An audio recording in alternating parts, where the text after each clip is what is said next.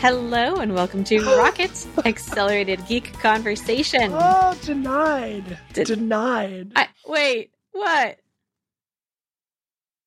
We're starting the show, and I wanted to hear you say "record" again in French, like you did, and then you go, and then I didn't hear it. Oh, I didn't hear you properly. Awesome. I thought you were just commenting on what I had done. No. Record.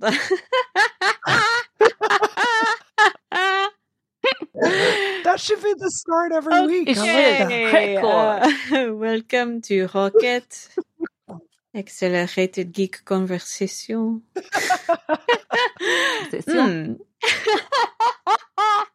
This episode is brought to you by Trade Coffee. I'm Simone de Rochefort, supervising video producer. Let's take it. I don't want new listeners to have to hear me cackling in their ears. I like it. Intro. I like it. I like it. No. You like going. It? This is you refuse. You refuse my offer to re-record. I like it. I like it. All right.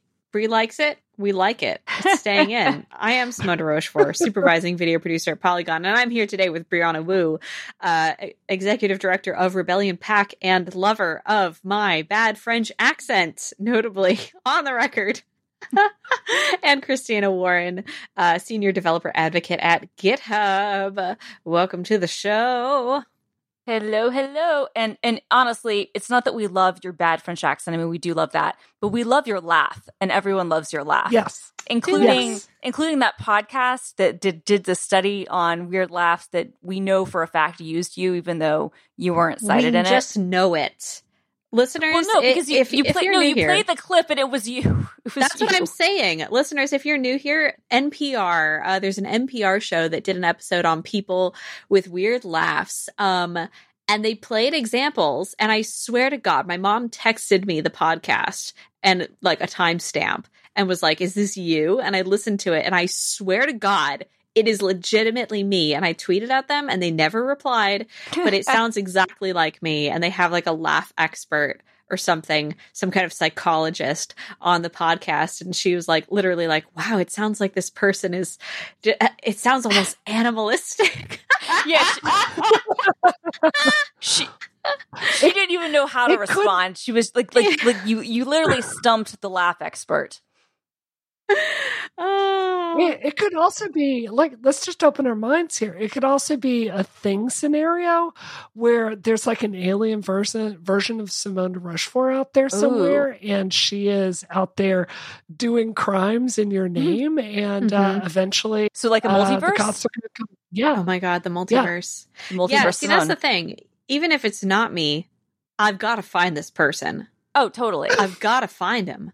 This was a couple of years ago, though, so who knows what's happening with that now. We have an exciting show for you tonight. I am just going to say at the top of the show, as of our recording right now, and I'm sorry, Brianna, I do have to mention it, Elon Musk is rumored to close the deal with Twitter. However, as of right now, 9:18 p.m. on Wednesday, October 26th, it has not been announced, reported out like in stone, like it's happened. We don't know. It's probably happening, but we're not talking about it this week because it hasn't happened yet. Next week. And we're sick of him. So next week, yeah. I mean, I just want to be clear. I don't mind talking about Elon, but I'm like looking at our future and what's going to happen. He's going to buy it. It's going to be an S show. And like, we're going to have to talk about everything that's going to happen on Twitter on this show so much in the next 4 months that any show where we don't have to do that, I think we should take the option. Does that make sense? Absolutely. And there's only so many times that we can be like, well, he's going to do it, we think, and it's going to turn out bad. So we're saving ourselves from doing that tonight. But we'll see you next week for a discussion on how that's gone for us. However, we did manage to hit some breaking Apple news, which we'll be talking about in topic 2 today. We're going to be talking about a Wall Street Journal interview with the great Joanna Stern. But first, we're going to be talking a little bit about self-driving cars and the general state of them. And finishing it off, as one might expect if you're familiar with our show, talking about the new Taylor Swift album, Midnights. For our boosties, our subscribers, we have we have a little Scamtown update for you. Not like update, but a new Scamtown story. This one from Vanity Fair about a billionaire con man, the rare male con artist that we've covered on our show. Usually we girl boss it up when we talk about our scams and cons. Exactly. But you know what? It's a day. The boys get one today. This one's for the boys. It's feminism, right? It is. We're trying to be fair. Equal opportunity swindling is what I've always supported. As you know, my track record, my platform is clear across my years on this show. You know what else my track record is clear on? My disbelief in autonomous vehicles. Argo AI is shutting down. This self-driving car company was founded in 2016 by Google's former head of hardware development for AVs, Brian Selesky, and Peter Rander, who worked on self-driving tech as an engineering lead at Uber. It was backed by Ford and VW, and to Ford and VW, it will return. To be clear, some employees are unfortunately being completely let go, but according to a statement put out by Argo, there are some employees that are being absorbed back into these investors to continue working on automated driving, but with a focus on driver assistance rather than that full automation that Argo and some other companies have been pursuing. Ford, in an earnings call, reported an $827 million net loss in Q3 from its investment in Argo. The company had previously made inroads into AVs, with testing happening in some major cities, including DC and Miami, as well as a planned partnerships plural, with Lyft and Walmart. But it also saw major layoffs this year, as well as, like I said, those losses for its parent company investors.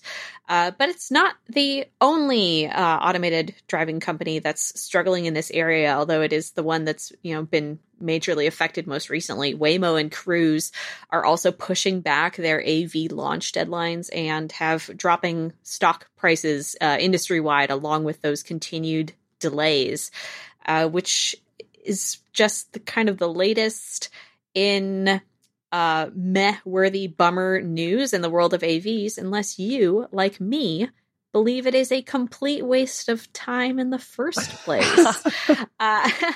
What do y'all make of this?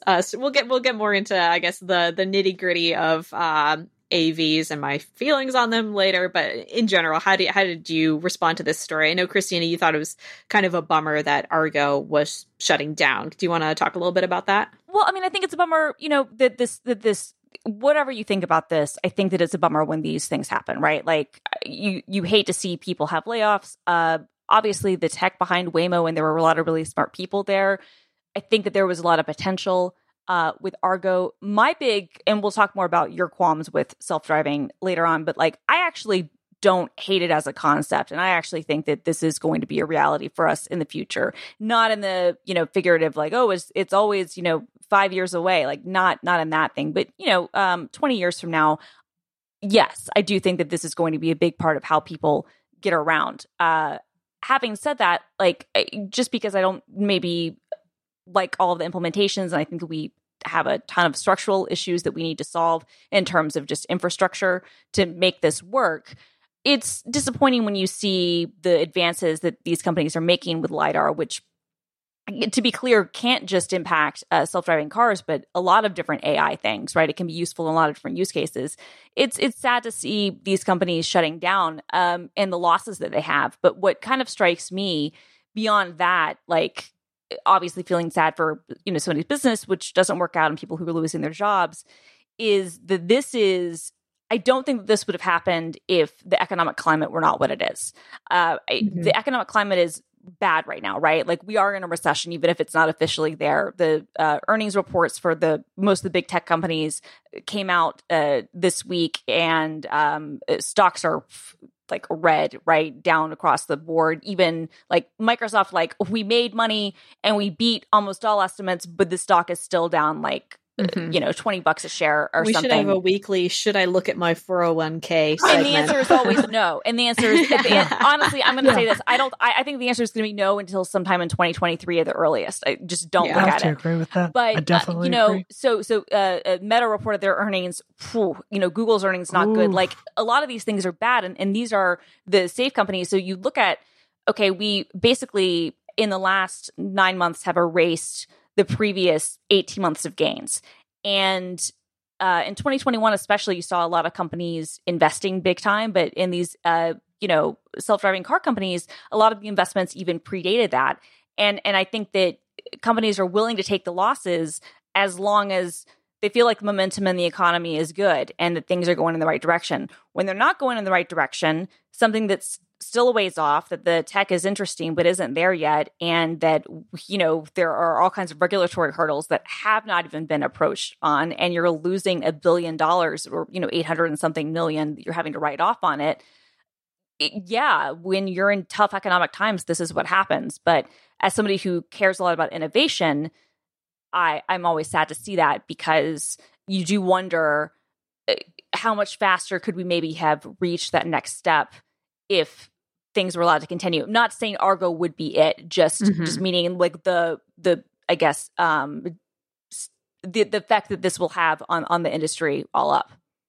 No, 100%. And I think a lot of people are missing a really important nuance of this story, which is Argo is trying to do it right. We've criticized, Tesla and the FSD program on this show quite a bit because they're trying to skip steps. They have, they've gone through and just the way they have the camera set up, they went for cheap cameras. They don't have LiDAR. They've, broken off with other partners to not work with them. This is a company that was trying to do it right. They weren't trying to go fast. They weren't asking the mass, public to be their beta testers. They're trying to do it right. And they missed a 2021 deadline to basically bring out the robotaxi for a small area. And they just couldn't get money, exactly like you said, Christina. So I do think this is sad, because it just really, it almost verifies, like, if the people doing it right can't succeed, that's really sad for everyone else. There was a story that came out, I believe it was 2 weeks ago. It was just looking at all the money the industry has thrown at autonomous driving. And it's like billions and billions of dollars.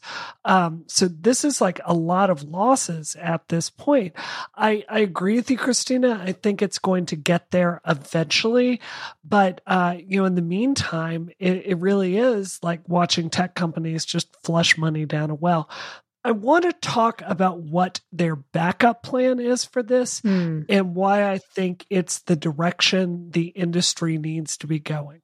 So they're going to be having those teams focus on level 2 and level 3 driving automation systems. So if you think about level 1, it's like cruise control. Level 4 is like what Tesla FSD is trying to be. And level 5 is like full, like safe in an accident 100% of the time, no human intervention. So they're focusing on levels 2 and 3. I think this is where we should really be putting our efforts. Have either of you had the opportunity to try GM Super Cruise before? I have not. I haven't used that, but I've used something that's similar. That was like an earlier version of what that became. Was that good for you, Christina? It was. It's as the name says. It's kind of like way better cruise control. Do you want to explain more about like what it is and what the difference between levels 2 and 3 are versus level 4? 100%. So Super Cruise, I drove into downtown Boston today. Most of that is on the highway. It's stop and go traffic. It's like move around a couple of vehicles at one point. Super Cruise basically will handle that for you. like slow lane changes, stay on one road for a long time, get around obstacles, things like that. It's not going to like follow a GPS, but as far as like staying on a road and getting you there, it's a very, very, very good system. And it checks to make sure that you're not on your phone, that your eyes are on the road, and it will beep at you if you don't do that. Level 3 is really going to the next level of, like taking over. You have to take over if it's unable to do a task. So it's kind of midway between, automated stay in the lane and follow a GPS. So what I want to see the tech industry do is really focus all our firepower on that level 3. Like get that really safe and really able to work, develop a standard set of sensor suites to use and prove that that's safe. Because once that's really nailed down, the regulatory issues in getting level 4 open, I think that really will begin to solve itself. So, I just think it's one of these situations where taking a step back and getting the fundamentals really right is the best way to move the tech forward. Mm-hmm. Yeah, I think I don't disagree with basically what y'all have said.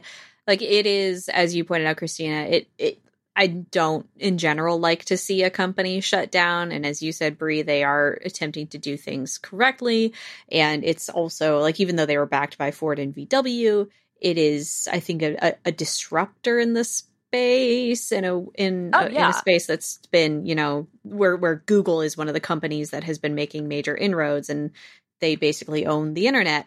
So I do like to see something like Argo exist. I think where I have kind of ironed out on the automated driving question over the last couple weeks specifically is I think it is a fool's errand to pursue that level 5 of autonomous driving. I think I totally agree with you, Bree, when you say that there's so much left to be done in level 2 and level 3. And there's so much use for that as well, even outside the world of cars, like having increased LiDAR technology, it can be beneficial in so many places. And pursuing that seems like a worthwhile goal to me. Whereas I won't say that I don't believe that we'll ever reach full autonomous driving, because, hey, surprising things happen, and we've made incredible advances in the technology just in the last few years that we've been doing this podcast. It's become much more real than it was when we first started. That being said, I think what has really put things in perspective for me was that Bloomberg story from, let me get the writer's name, Max Chafkin, and discussion around basically saying, like, we can teach these robots to predict things like somebody crossing the street in a strange manner, but there's always the chance that they're not going to expect the unpredictability of just regular human behavior. And I do think on a personal level, I fear going down a road where we try to make the world more navigable for autonomous vehicles and less navigable for human beings, and we're asking human beings to change their behavior for the sake of AI that are essentially serving us. And I can't love that. I can't love it. Especially when there are so many other areas of transportation technology specifically that I find more valuable than autonomous vehicles, individual vehicles. I think looking at something like trains. Well, can I push back on you on that sure. for a second? Okay, so I mean, on the one hand, I think that it's important that this is this autonomous stuff is not just going to impact, cars. One of the biggest areas that they really want to focus on is not individual vehicles. It's trucking. It's trucking containers and shipping containers, and people who historically are going on very specific roads and are driving usually in kind of nutty hours. Exactly, and they need to do it at ridiculous times and do work schedules that are not good for people. Right, that's one of the big areas. They want to be able to have more of that going, but also this is something that could be applied to trains. In fact, most trains in Asia and a lot of other places are autonomous to a certain degree. That's right? exactly what I'm saying. Yeah. So my point is, I think that this, I think, is that pursuit could go, obviously beyond this. But I think that to your other point about saying that humans are having to change their behavior to adapt to the machines. Okay, but that's our whole experience as humans, right? We've already had to do that with cars. Like, cars have already fundamentally changed how we work. All you have to do is go to Europe and see how much cars have impacted that. So I don't buy that as like an argument, because I don't think the diesel Christina, cars are any I don't better. like cars. I don't look.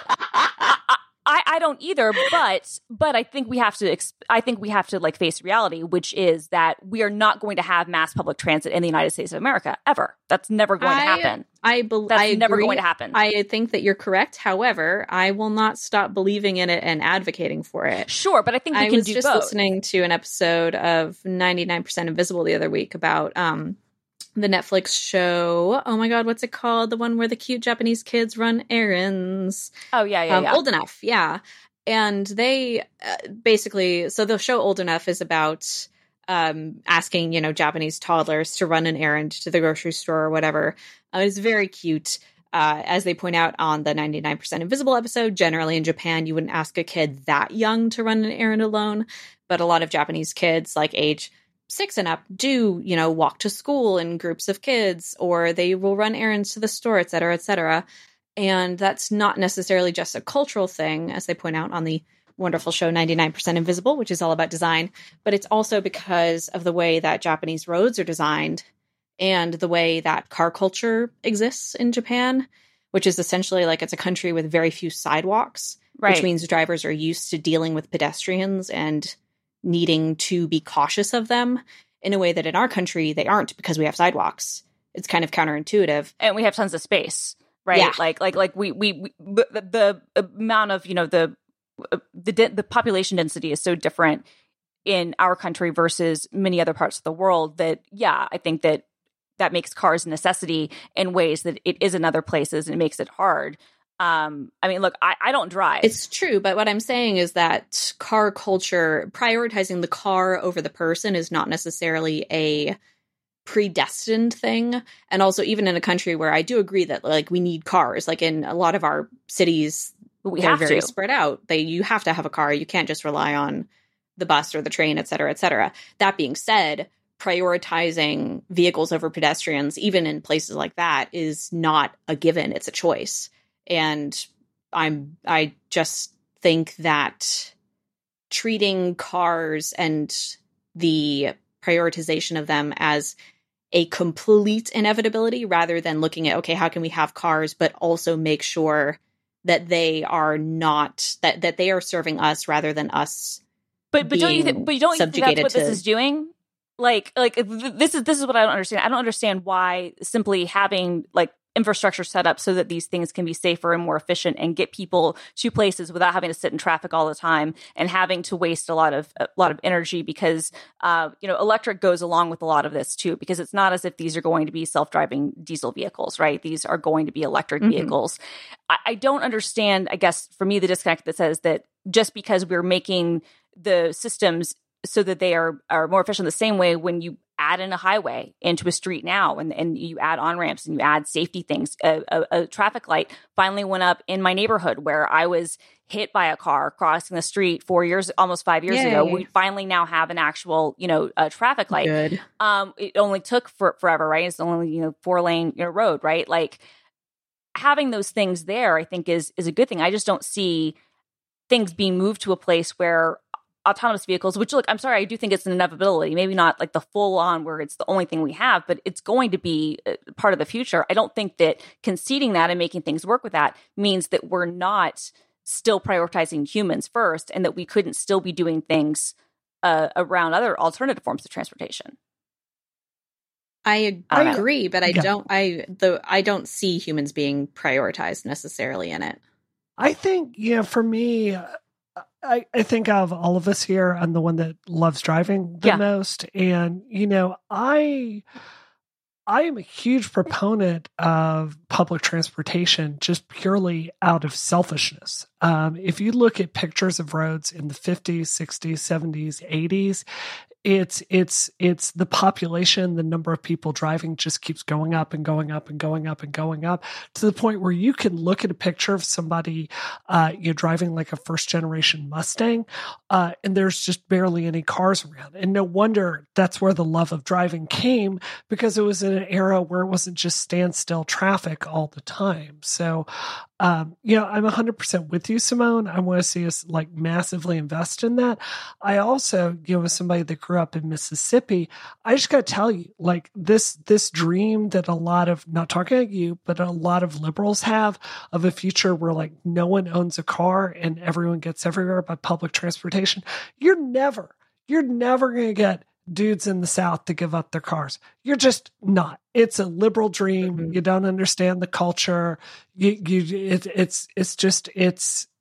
a fantasy. Well, and for a lot of people, cars represent freedom, right? And I think that if anything, like for me, I don't like to drive. I don't enjoy it. But the thing that is somewhat attractive about autonomous vehicles to me, and I don't know how old I'll be when this finally happens. I mean, okay, we all know I'll be 29 because I'm 29 forever. But like, I don't know like what that will be. But I'm not going to be upset by the idea that I could enjoy the freedom that comes with being in a car without having to actually do the act of driving it, right? Because there's freedom that's involved that I'm sorry, you can't get, and I take public transit every single day and I'm a big proponent of it, but it's not going to work in all areas. It's not going to work in this country. And there's the freedom aspect that I do feel like we sometimes miss when we, I think sometimes downplay car culture. Yeah, people love their cars, but the reason they love them is because it gives them the freedom to go where they want to go and not be on a schedule that is dictated by other things, to have to walk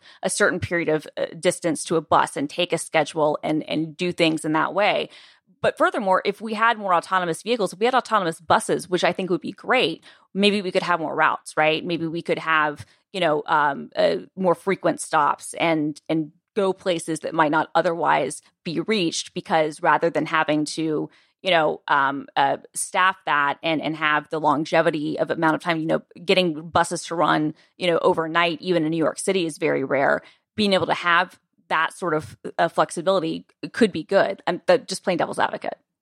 I've always wanted to ask you, Christina, why don't you have a driver's license? I've never understood that. I have I get like massive anxiety driving. I don't like it. I don't enjoy it. And it sucks because I would have so much more freedom in my life if I did, but I don't like it. I mean, my dream is honestly to have enough money that I can own my own car and have a driver that I basically employ to kind of be, on demand when I need it. That's my dream. I wonder if this is true of other people as well, but I feel like I know a surprising amount of people who are in that exact same boat. Not where they want to have their own private driver, but who just who don't know how to drive, and specifically because it doesn't work in their lives. Yeah, I feel like statistically, a lot of my friends are in that same boat, and I wonder if I'm alone. It's increased.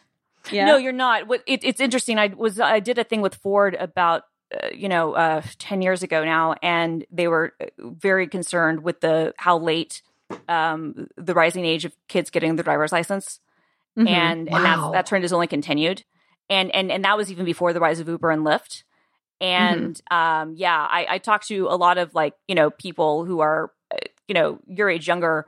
It's definitely a growing thing where people, even in places where you presumably need a car like Los Angeles. I know people who live in Los Angeles who don't have a car, but get everywhere, on Uber or Lyft or friends or other things, and, survive just fine. Mm-hmm.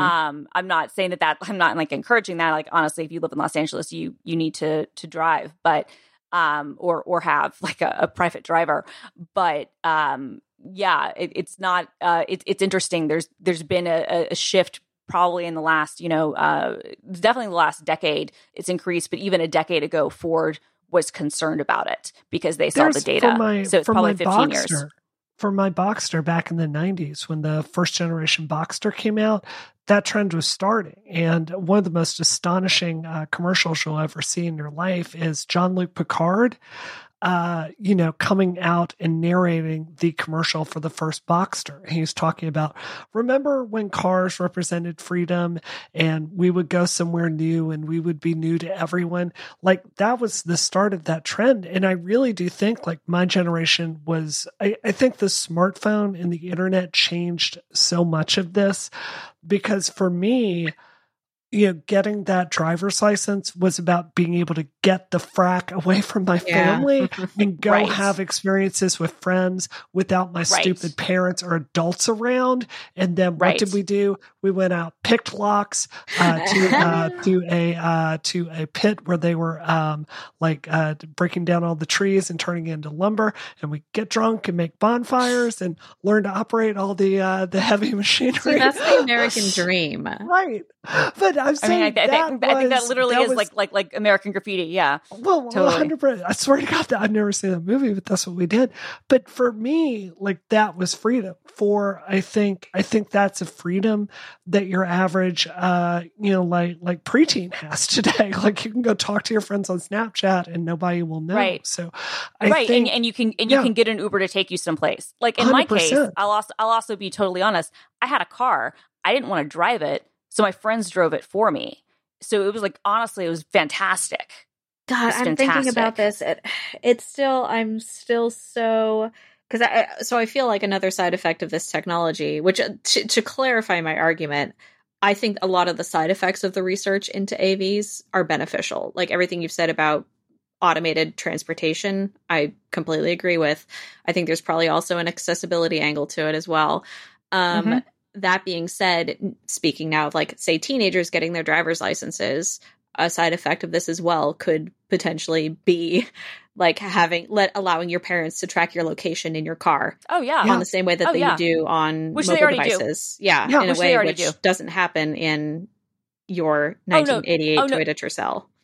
Yeah, except now you have a phone where you have Find My on it, and many parents will put an AirTag or a tracking beacon. I mean, that ship has sailed. If your parents want to track you, anybody wants to track you. Unfortunately, that's the reality. But you're right, that could be a thing. I think maybe the bigger concern, and this is me arguing against. I mean, look, I'm in favor of, like, bring on the robot cars, do it. But there is this thing. Did you guys read that article a few months ago about the fact, like, college professors talking about how kids don't know how to read cursive anymore? Yeah, and also the motor skills for toddlers and stuff who are using tablets and smartphones. Yeah, and look, I mean, and I think that's valid. And look, I think you should probably know how to read cursive because you need to read historical documents. But God only knows, I'm certainly not going to I'm not going to write in longhand. I'm just not going to do it, right? Like, I'm not going to write period if I can help it, but I'm certainly not going to write in cursive other than my signature, which is very messy. Mm-hmm. But you do wonder, like, okay, what skills are people losing when we give this stuff up, right? Yeah, it's interesting. I think I will allow myself to go on a bit of a tangent here. The cursive thing is interesting to me. I think it's quite easy to teach oneself how to read a language. So I'm not, like, totally, I don't see that becoming a lost art, just because if you want to learn cursive, it's pretty easy to learn it.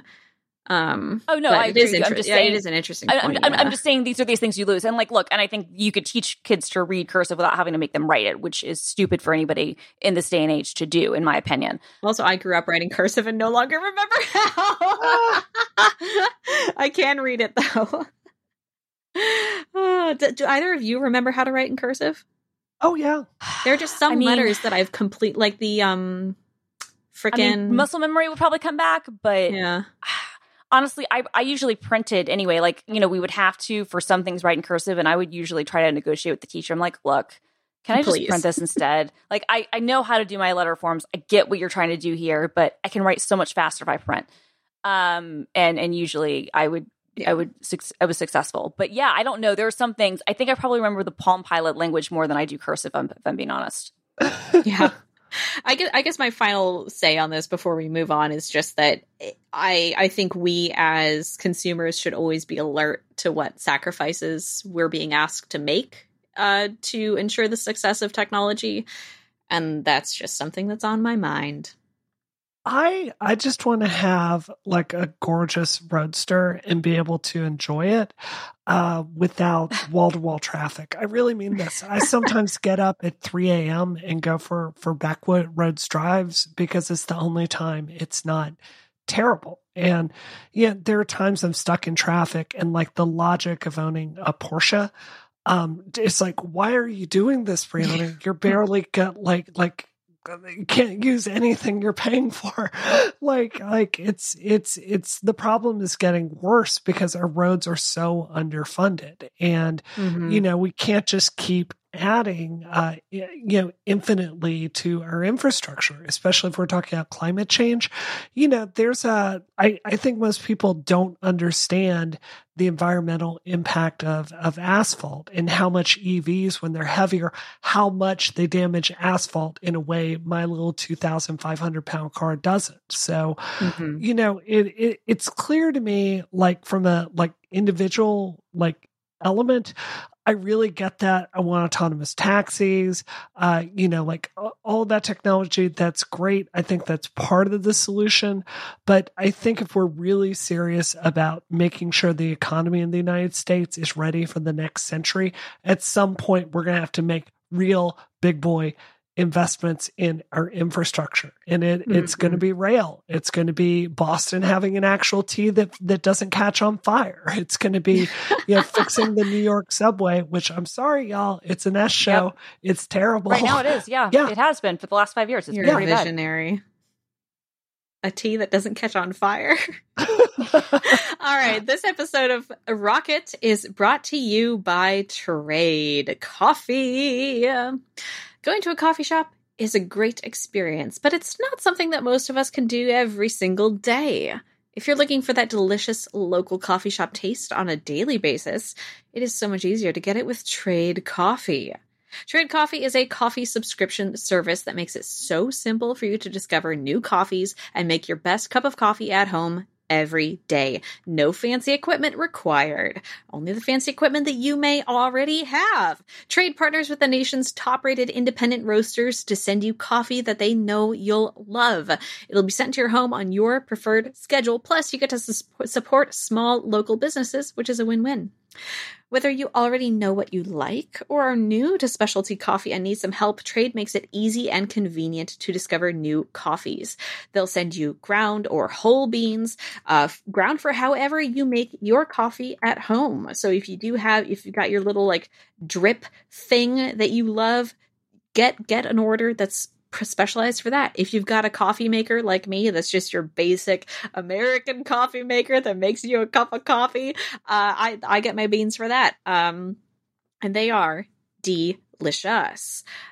So basically, I've subscribed to Trade for, it's been a few months now. They sent me a few samples of bags. And then I was like, dope, this is great. I love having the coffee arrive at the top of the month and smelling it in my mailbox, which I do because it's pungent. I've fallen into a wonderful routine of just these roasty, smoky, dark roasts. And it's very fun for me to unbox are them. You at the top out there of the in front of your mailbox, everybody's looking at you and you're just like just whiffing. My roommate will if she gets the mail, she'll come in and be like, I think your coffee is here. Because she can smell it. Whether you are just getting started or whether you're a coffee aficionado looking to discover something new, Trade guarantees you'll love your first bag or else they'll send you a new one for free. Upgrade your coffee today with Trade Coffee and let them take the guesswork out of finding your perfect cup.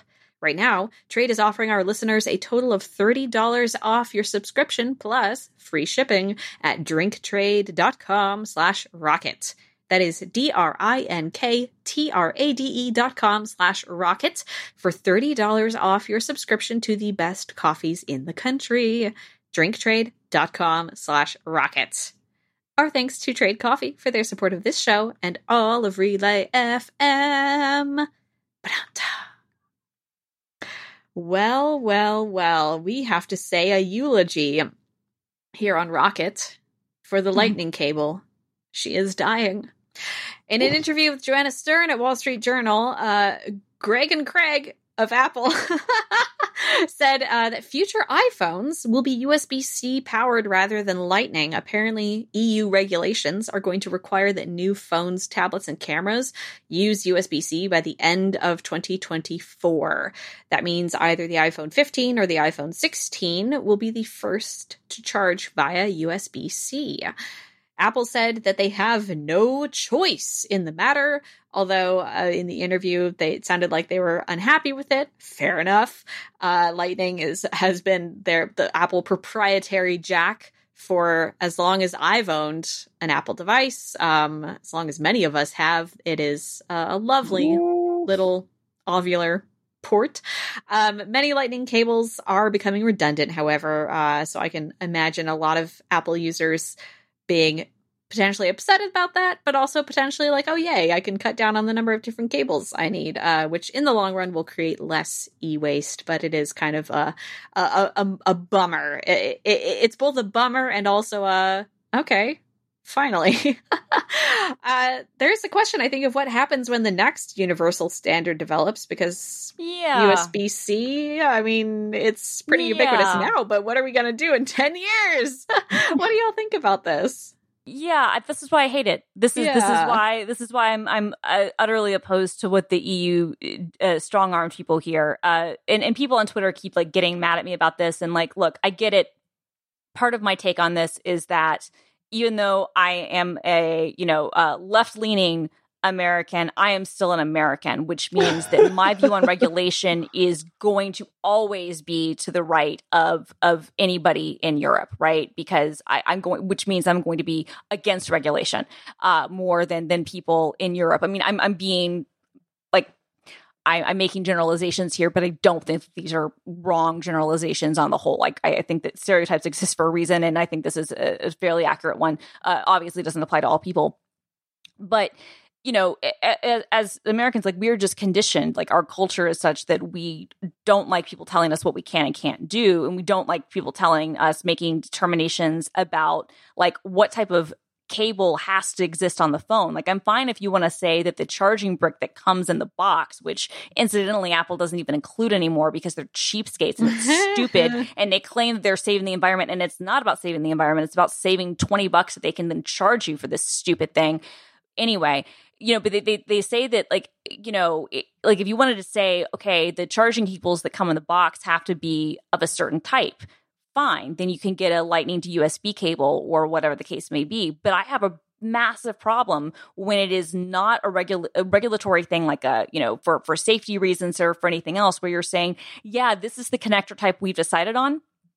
And if you want to use a different type, well, then you're going to have to petition us. And our body of bureaucrats, who literally are like a standards body, we were the most insufferable people in the world, will argue about this and then decide whether or not we allow this to happen. And the reason I say this is because Europe tried to do this. The EU tried to do this back in like 2009, 2010 with micro USB, if you remember that.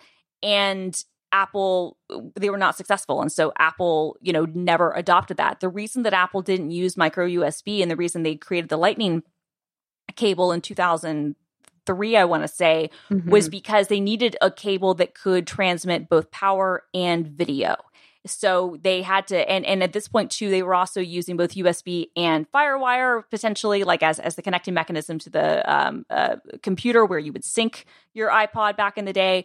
But the actual for their accessories, because they wanted people to be able to dock things and do other things with them, the amounts of technology you could do with USB 2 back then was not enough. And so they had to create a 30-pin cable. With the iPhone, they obviously continued that because of the accessories. And when they created Lightning, it was, again, okay, we want something that is smaller, that is going to be reversible, that can carry both power and video, that can carry data and power and do all these things that standard micro USB could not do. And that was what wound up then becoming, in large part, the basis for USB-C. Mm-hmm. That technology was then donated and given, the patents were like given over when the IEEE was doing the USB spec. So, if the EU had their way a decade ago, we would all be potentially using micro USB and not getting the benefits of fast charging and other stuff. And so I'm glad that the next iPhone will be USB-C. It's about time. I wish that Apple had made the decision to do it a couple of years ago and maybe been able to, prevent all of this. But I hate that they're doing it because the feds are forcing them. That's end of rant. Yeah, I think, Christina, I agree with you like 3/4. Okay. Yeah, I feel like there are two questions here, right? The first question is the lesser of the two questions as far as being interesting. It's, will USB-C be good in future iPhones? And, I don't look forward to, I'm going to have to take apart two of my cars to replace the cable from the back of the head unit because it's got Lightning on it. I don't look forward to that. But I'll do it. I mean, just the simplicity of my life of having, being able to go on vacation and only bring a couple of USB-C chargers. That's a net positive as far as I'm concerned. I think, there's not really anything that USB-C does that's worse than Lightning. In my experience, it's better. Something I find with Lightning is you'll get detritus on one side of it, and then you're like flipping it upside down and trying to figure out which side will connect those pins. Simone, just side note, if Lightning is the first thing you've ever experienced in an iDevice, never try the 30-pin adapter because it was an S show. Oh, wait, shoot. No, I had it. Oh no, memory's coming back. Memory's flooding back. Sorry. I didn't mean to penny wash you here. Those were terrible. That was terrible. The iPod. Yes. You have to just pinch them on the sides and Oh, okay. That was bad. So like for this individual instance, I'm fine with it. That said, Christina, I think what you said is very well said because they would have stuck with the old standard.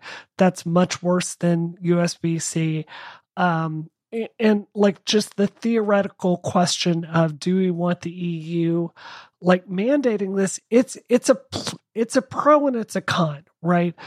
There's so much of an incentive for every single device maker out there to make some weird, stupid proprietary connector that when you lose what comes in the box, you're on their website and getting some stupid, like proprietary replacement plug sent to you when electrically it does nothing unique. And that was a lot of the impetus behind this is trying to standardize plugs. It's why, thank God, a lot of the time today, even when there is a proprietary plug, it's the base of it more universally goes to USB.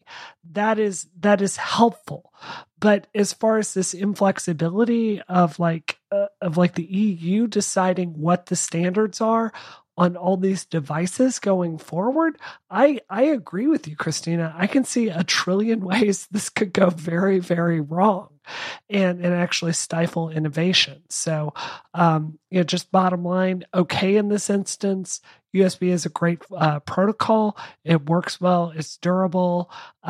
It seems to not have the problem with gunk that Lightning cables have. No, I'm happy that my next iPhone will not require. Well, here's the terrible thing though. There are still a number of Lightning devices. So like our AirPods and our AirPods Maxes and other stuff. It'll be a few more years, just like with the 30-pin before it all catches up. But I'm 100%. happy that I won't have to use a different cable for my iPhone and my iPad and my laptop. I'm very happy about that. I just don't like how it's being done. It's going to be an incredible world for new MacBook users who have been on USB-C.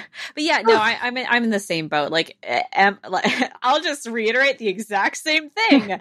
Am I happy as a person, again, who has held off buying a new iPhone? Am I happy that I'll probably be able to make a nice seamless switch next time I buy one, if I buy one in the next couple of years? Absolutely. Do I think this is a really silly issue for a continental governmental body to be inserting itself into? Yeah, I think it's weird. I mean, even bringing up companies swindling you with their overpriced chargers and stuff, the net impact of that, most people are on freaking Samsung phones and iPhones. I don't think that this is a huge issue that's impacting millions of people, and so it's strange remotely to me. Yeah, it seems a dumb thing to do. I will say this: I was glad that Jaws at least was well, we're going to have to support it, right?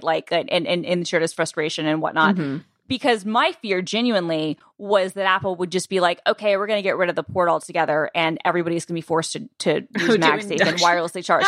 Right. Which, okay, look, you're laughing, but it's a very Apple move. It would be the funniest possible outcome. I'm sorry. No, I agree with you, but I also remember the Apple TV 4K didn't have a freaking USB-C port on it. The original Apple TV 4 did. The Apple TV 4K didn't. The new one, which I get next week, I don't know if they added it back or not, but that makes diagnosing the thing ridiculous. So yeah, they do this where they'll just remove things off of it, so off of their devices. So I could see them just being okay, we're just going to get rid of the port. I'm at least glad to seem like that, at least in the near term, doesn't seem to be the situation. I know this whole show is running long. I just want to ask a super quick question that I didn't understand from this. One of Apple's responses to Joanna Stern is, we think the better environmental decision here is not to do this, which I flat out don't understand. That's BS. That's BS. Yeah. Their argument there is that they are going to require people to have to buy all new cables and adapters and replace everything en masse, which is complete BS. Yeah. That is what's going to happen is the same upgrade cycle of people that upgrade will upgrade next time, and they will buy cables. Also, your cables, Apple, are the worst. Yeah. The official Apple ones are expensive and are the worst. They're buy the ones from Anchor. Soft. Yeah. They come undone and do other things. So I think that is where they're going with the environmental stuff is, think about all the new things we're going to have to do. Like I said, if you cared about, I think that's BS, personally. It's really frustrating. I mean, like you said at the start of this topic, Christina, they're choosing not to put the charger in the iPhone box. It was just BS. It was for them. And they tried to say that was environmental. Then if they're saying environmental to try to dodge regulations, I think all of us are a little iffy on. With the EU, it just seems like a really gross pretext. If they're going to bring that out in ways that hurt their credibility with their messaging, I just want to note that's going to make me a lot less sympathetic to them when they bring that argument out later. So let's not use the environmental claim when it's just BS. Yeah, it's greenwashing. Yeah. All right. Well, let's move on to our dessert for the day, which is a very special one to 2 out of 3 Rocket hosts.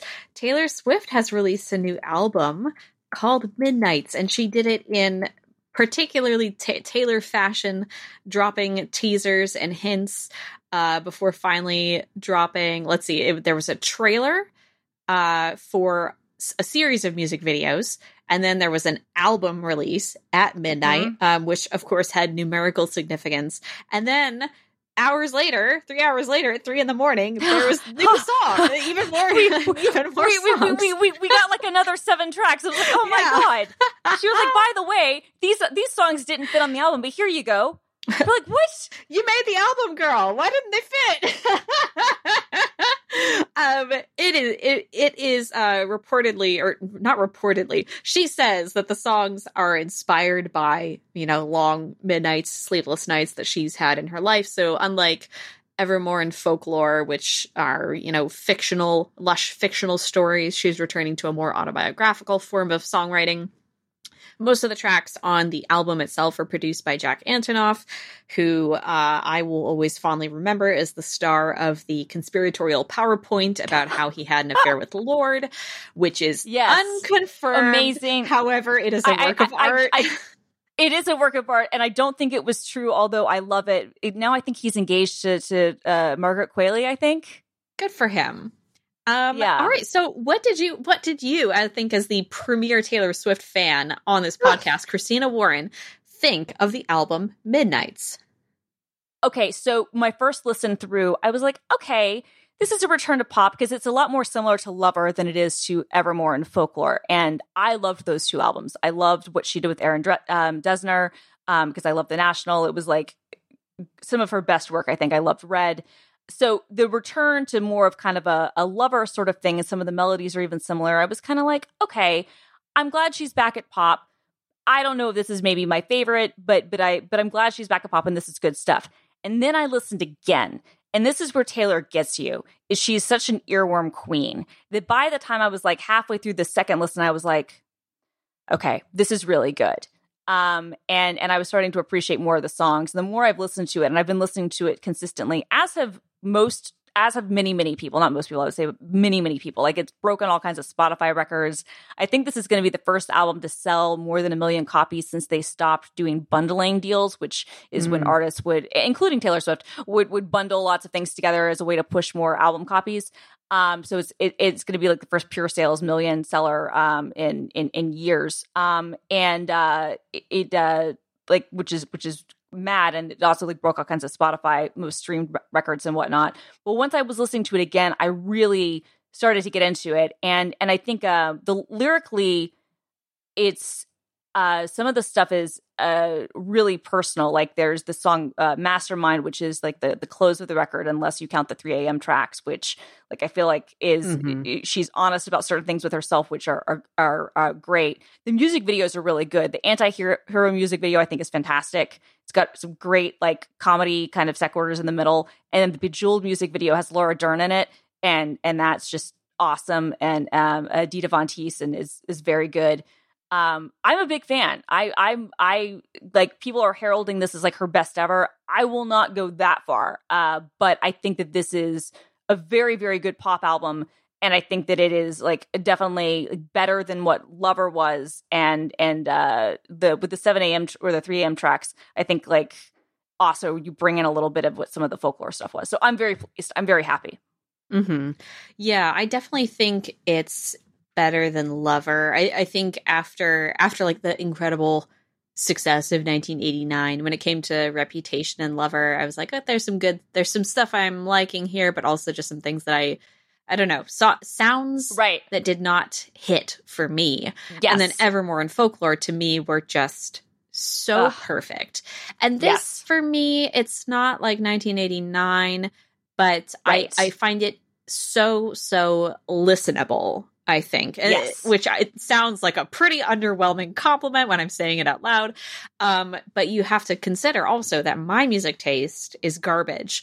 So no, that makes it sound worse. So I think that they are very, like, they're entertaining to listen to. I have not yet entered the phase that you have, Christina, where I am finding deeper meanings in the songs. And I think part of that is because it is this particular pop sound is not necessarily the one that I'm super drawn to. I prefer noisier music. Yeah. And I would also say, like, lyrically, no, I didn't mean to cut you off, but I think like lyrically, it's not like her sharpest work. There's some really good stuff in it. But I think you're right. Like the way the production is, it's not as if it really lends itself to even listening to the words quite as carefully, right? Like there are some things that are really good there, but it's almost like you hear the whole vibe, and then you can, I don't know. But there are a couple tracks. Like I will say this: Taylor Swift is famous for having terrible opening singles. Like, she's famous for it. Like, Shake It Off, I mean, it's a huge hit, but it is not the best track at all on 1989, right? Like Blank Space or Style are like the singles from that, right? Like the lead single, Ready, or what was Look What You Made Me Do on Reputation. Yeah. The Me track from Lover. Like, she is, I think we'd have to go with Red. I think it might have been okay, but she doesn't pick great single tracks. I think that Anti-Hero is a great single track. I think that is like the best she's done in at least a decade.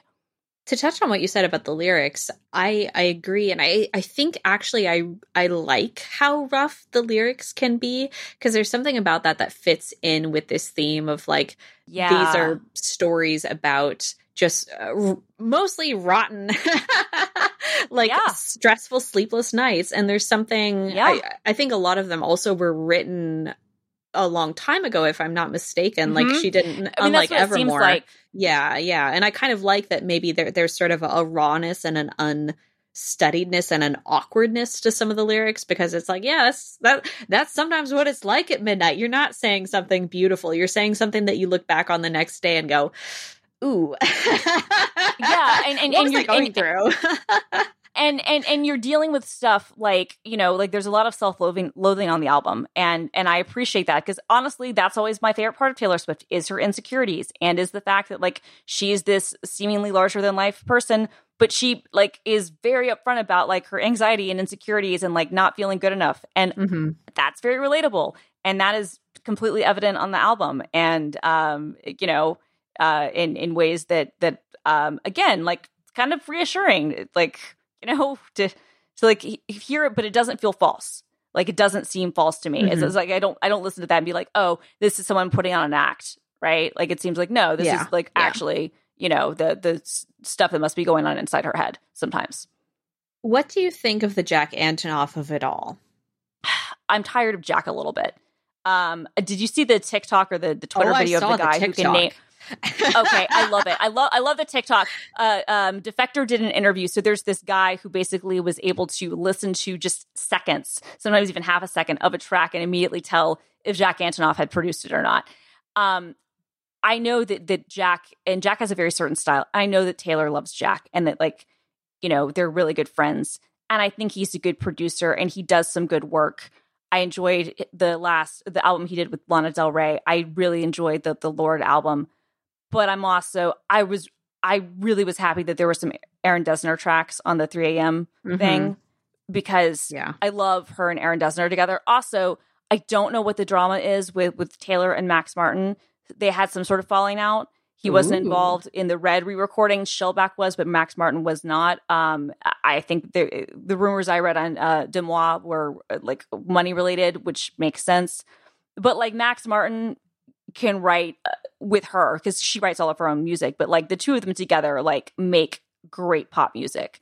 So I like Jack Antonoff better than Joel Little. I didn't like him on Lover, but I am a little, sometimes he's a little bit much for me sometimes, and I like him. He can be a little much. Yeah, I agree. Especially once I heard that video where the guy's identifying the tracks as Antonoff produced clarified a lot of things for me about what it means to have a production style. So I'll put that in the show notes for everyone to listen to. Brianna, I know you're not a Taylor fan. This is not your type of music at all. I'm worried. I feel like, I don't know. It's like if I don't want to get hurt. Yeah, that's all I'm saying. I respect your Taylor Swift music choices. You're not going to be hurt. And you're not going to be hurt. I didn't listen to it. I don't like her stuff. You don't have to like it. We're okay. Okay. Sorry. That's fine. That's okay. Yeah, it's okay. No harm at all. It's completely okay. It's a completely safe space. I mean, again, like, I think, you know what I do like about this though, Simone, and I know we have to go into our after stuff, but okay, there has, I think, been, and again, this is me overanalyzing Taylor Swift, but this is what I do, and this is what I've been doing for a long time. And frankly, she's asked us to do this a little bit by, putting so much of this, on the page and whatnot. But okay, so she wins the first Grammy for Album of the Year for Fearless, and she's young and she's the ingenue and whatnot. And then she wins it for like the blockbuster 1989, which was like the cultural album, I think, of like the first half of like the 2010s, right? Like it is like the like it that and Adele's 21 are like the two albums, but I think that like 1989 is like the kind of like apex, right? Like that's peak Taylor. Yeah. And then she gets the, I thought the Reputation now when I listen to it, I think it really works. And I thought it was great live. And when I saw it live is when it clicked. Lover never clicked for me that way. There were some really good tracks, but it never really clicked. And I don't think it ever came together. But then she did the artistic, just like Renaissance, just amazing work with Folklore and Evermore. And she got industry respect from people who usually haven't given her respect. So she got like credibility. And I almost feel like now it was kind of nice. It's even people who don't like the music or who are giving it kind of maybe not great reviews, although the reviews have been largely very positive. Like no one, like the question of like her artistry finally seems to have like gone away. Like people finally seem to be accepting that like she's actually an artist. And I'm so happy about that. Absolutely. Yeah. I think we've passed this stage where she's not taken seriously. And even if people are making fun of her for being over dramatic at times, we all get that she's a songwriter. She's got that in the bag. You're so right. All right. Shall we move on to talking about what we are doing this week? Okay. I could tell you about work and the midterms and all that, but I don't want to talk about that. I want to talk about something fun and awesome. Have either of you played the new Mario Rabbids, Mario versus Rabbids Sparks of Hope game? No, not yet. Okay. Christine, have you ever played XCOM? Yes. So this is like XCOM 2, but it's Mario in the Rabbids universe, and it's this tactical battle game with Mario. But that's not why I'm not excited about this because it's an XCOM type game. I'm excited about this for one reason only, and that is Rabbid Peach, who is the best character in video game history. So you know her so much. She's like tell the audience she's good, right? She's excellent. Oh my God. So Rabbid Peach is the rabid version of Princess Peach. So she's this really disturbing looking rabbit. And the thing that they did with her is they turned Princess Peach into a terrible, satiric Gen Z stereotype of someone who's obsessed with her phone. And like when battle starts, she goes, "Girl boss time." Oh my God. And it's so over the top and absolutely hilarious. And you love her every second of the way. If you don't love Rabbid Peach, you're not a human being. I'm sorry. So Peach is like likable now, finally. Yeah. This oh my God. Cold. Okay. I mean, but am I wrong? Yeah, no, you're not wrong at all. She's so boring. She has no personality trait whatsoever. But it's a good game. But you take that and just the jauntiness and the unapologetic narcissism of Rabbid Peach, it's just great. And the voice acting is great, and every line is great. So that's what I'm doing this week. Amazing. Oh, wow, personal jinx. Christina, what are you up to this week? Okay, so I am getting ready we're just a couple weeks away now from GitHub Universe, which is November 9th and 10th in San Francisco. So I was in San Francisco last week getting some stuff ready. I'm actually going to be going back next week ahead of the event. So there's a ton of stuff kind of going on behind the scenes with work stuff to prepare for that. So I'm doing that, and I'm listening to Taylor Swift's Midnights because, of course, I am. Excellent. I am streaming again on Twitch tomorrow with Polygon. We've got a sponsored stream tomorrow. We're actually playing New State Mobile. So I do just want to tout that. I think it's going to be fun. Last week we had like a reunion of Awful Squad in PUBG with like Griffin and Justin McElroy, and it was super duper fun. And that's on the YouTube channel now, actually, the VOD of that. But that kind of set us up for doing an in-studio stream this week where we're going to be playing like the mobile version of PUBG, and I think it's actually going to be really fun. And that is pretty much what I have been preparing for, training up, trying to get good. Can I give you a quick cheat tip with that? Yeah, please do. Okay, so if you have access to a Backbone, get it. Oh yeah, because that's great. then you're playing these touch type games with someone and you have a dual stick controller. I think it might not support. I feel like I remember bringing this up, and it might. I'm using my iPad actually, so I'm gonna be. And I volunteered to do that because the bigger screen and stuff. But then I belatedly realized that it's going to be a pain in the butt to hold. So I am just going to be suffering. Right. And what's the game again? New State Mobile. New State Mobile. Okay. I'm trying to see if it is supported on the Backbone, because if it is, I mean, you can. I'm mediocre at Call of Duty, but you put me on Call of Duty like mobile, and you're playing against touch controllers. You just wreck everyone in sight. It is amazing. You want me to hurt people? Yes. I want you to win. Come on, Killer Instinct. What a great lead-in to our booster topic, where we're going to be talking about someone who did hurt a lot of people. But before that, Brianna, where can we find you online? Find me on Brianna Wu on Twitter for now. And Christina, where are you? It's film_girl on Twitter and the Instagram. And bad news, I just see this top result on Google is that PUBG New State does not accept external controllers. Yeah. So, which makes sense. They're trying to cut down on people doing exactly what we were recommending, Brie. But you can find other future scams in the next segment, but also at film_girl. Yeah, see, so if you're playing it, you don't need to worry about being destroyed by Brianna using a controller. Exactly. This is true. Oh, and you can find the videos that I do at work at youtube.com/GitHub. The episode that went out last week actually did include a Taylor Swift shout out before the album had come out. It was already my preemptive pick of the week. Nice. Because one does. But that's a fun show that I enjoy making each week. And you can find me everywhere at Doom Quasar, streaming at twitch.tv/Polygon and at youtube.com/Polygon. Thank you so much for listening to this show. I hope you enjoyed the episode. Share it with a friend if you want someone to talk to about it with. And if you are a Relay FM member, a subscriber of this show, you are about to hear a booster segment. If you're not, we would really appreciate if you reviewed the show on Apple Podcasts, or like I said, shared it out. That helps us find more listeners and helps us make a better show, I think, in the long run. Thank you so much for those of you who are here and listening to me. We'll see you next week. This episode of Rocket is terminated. Terminated.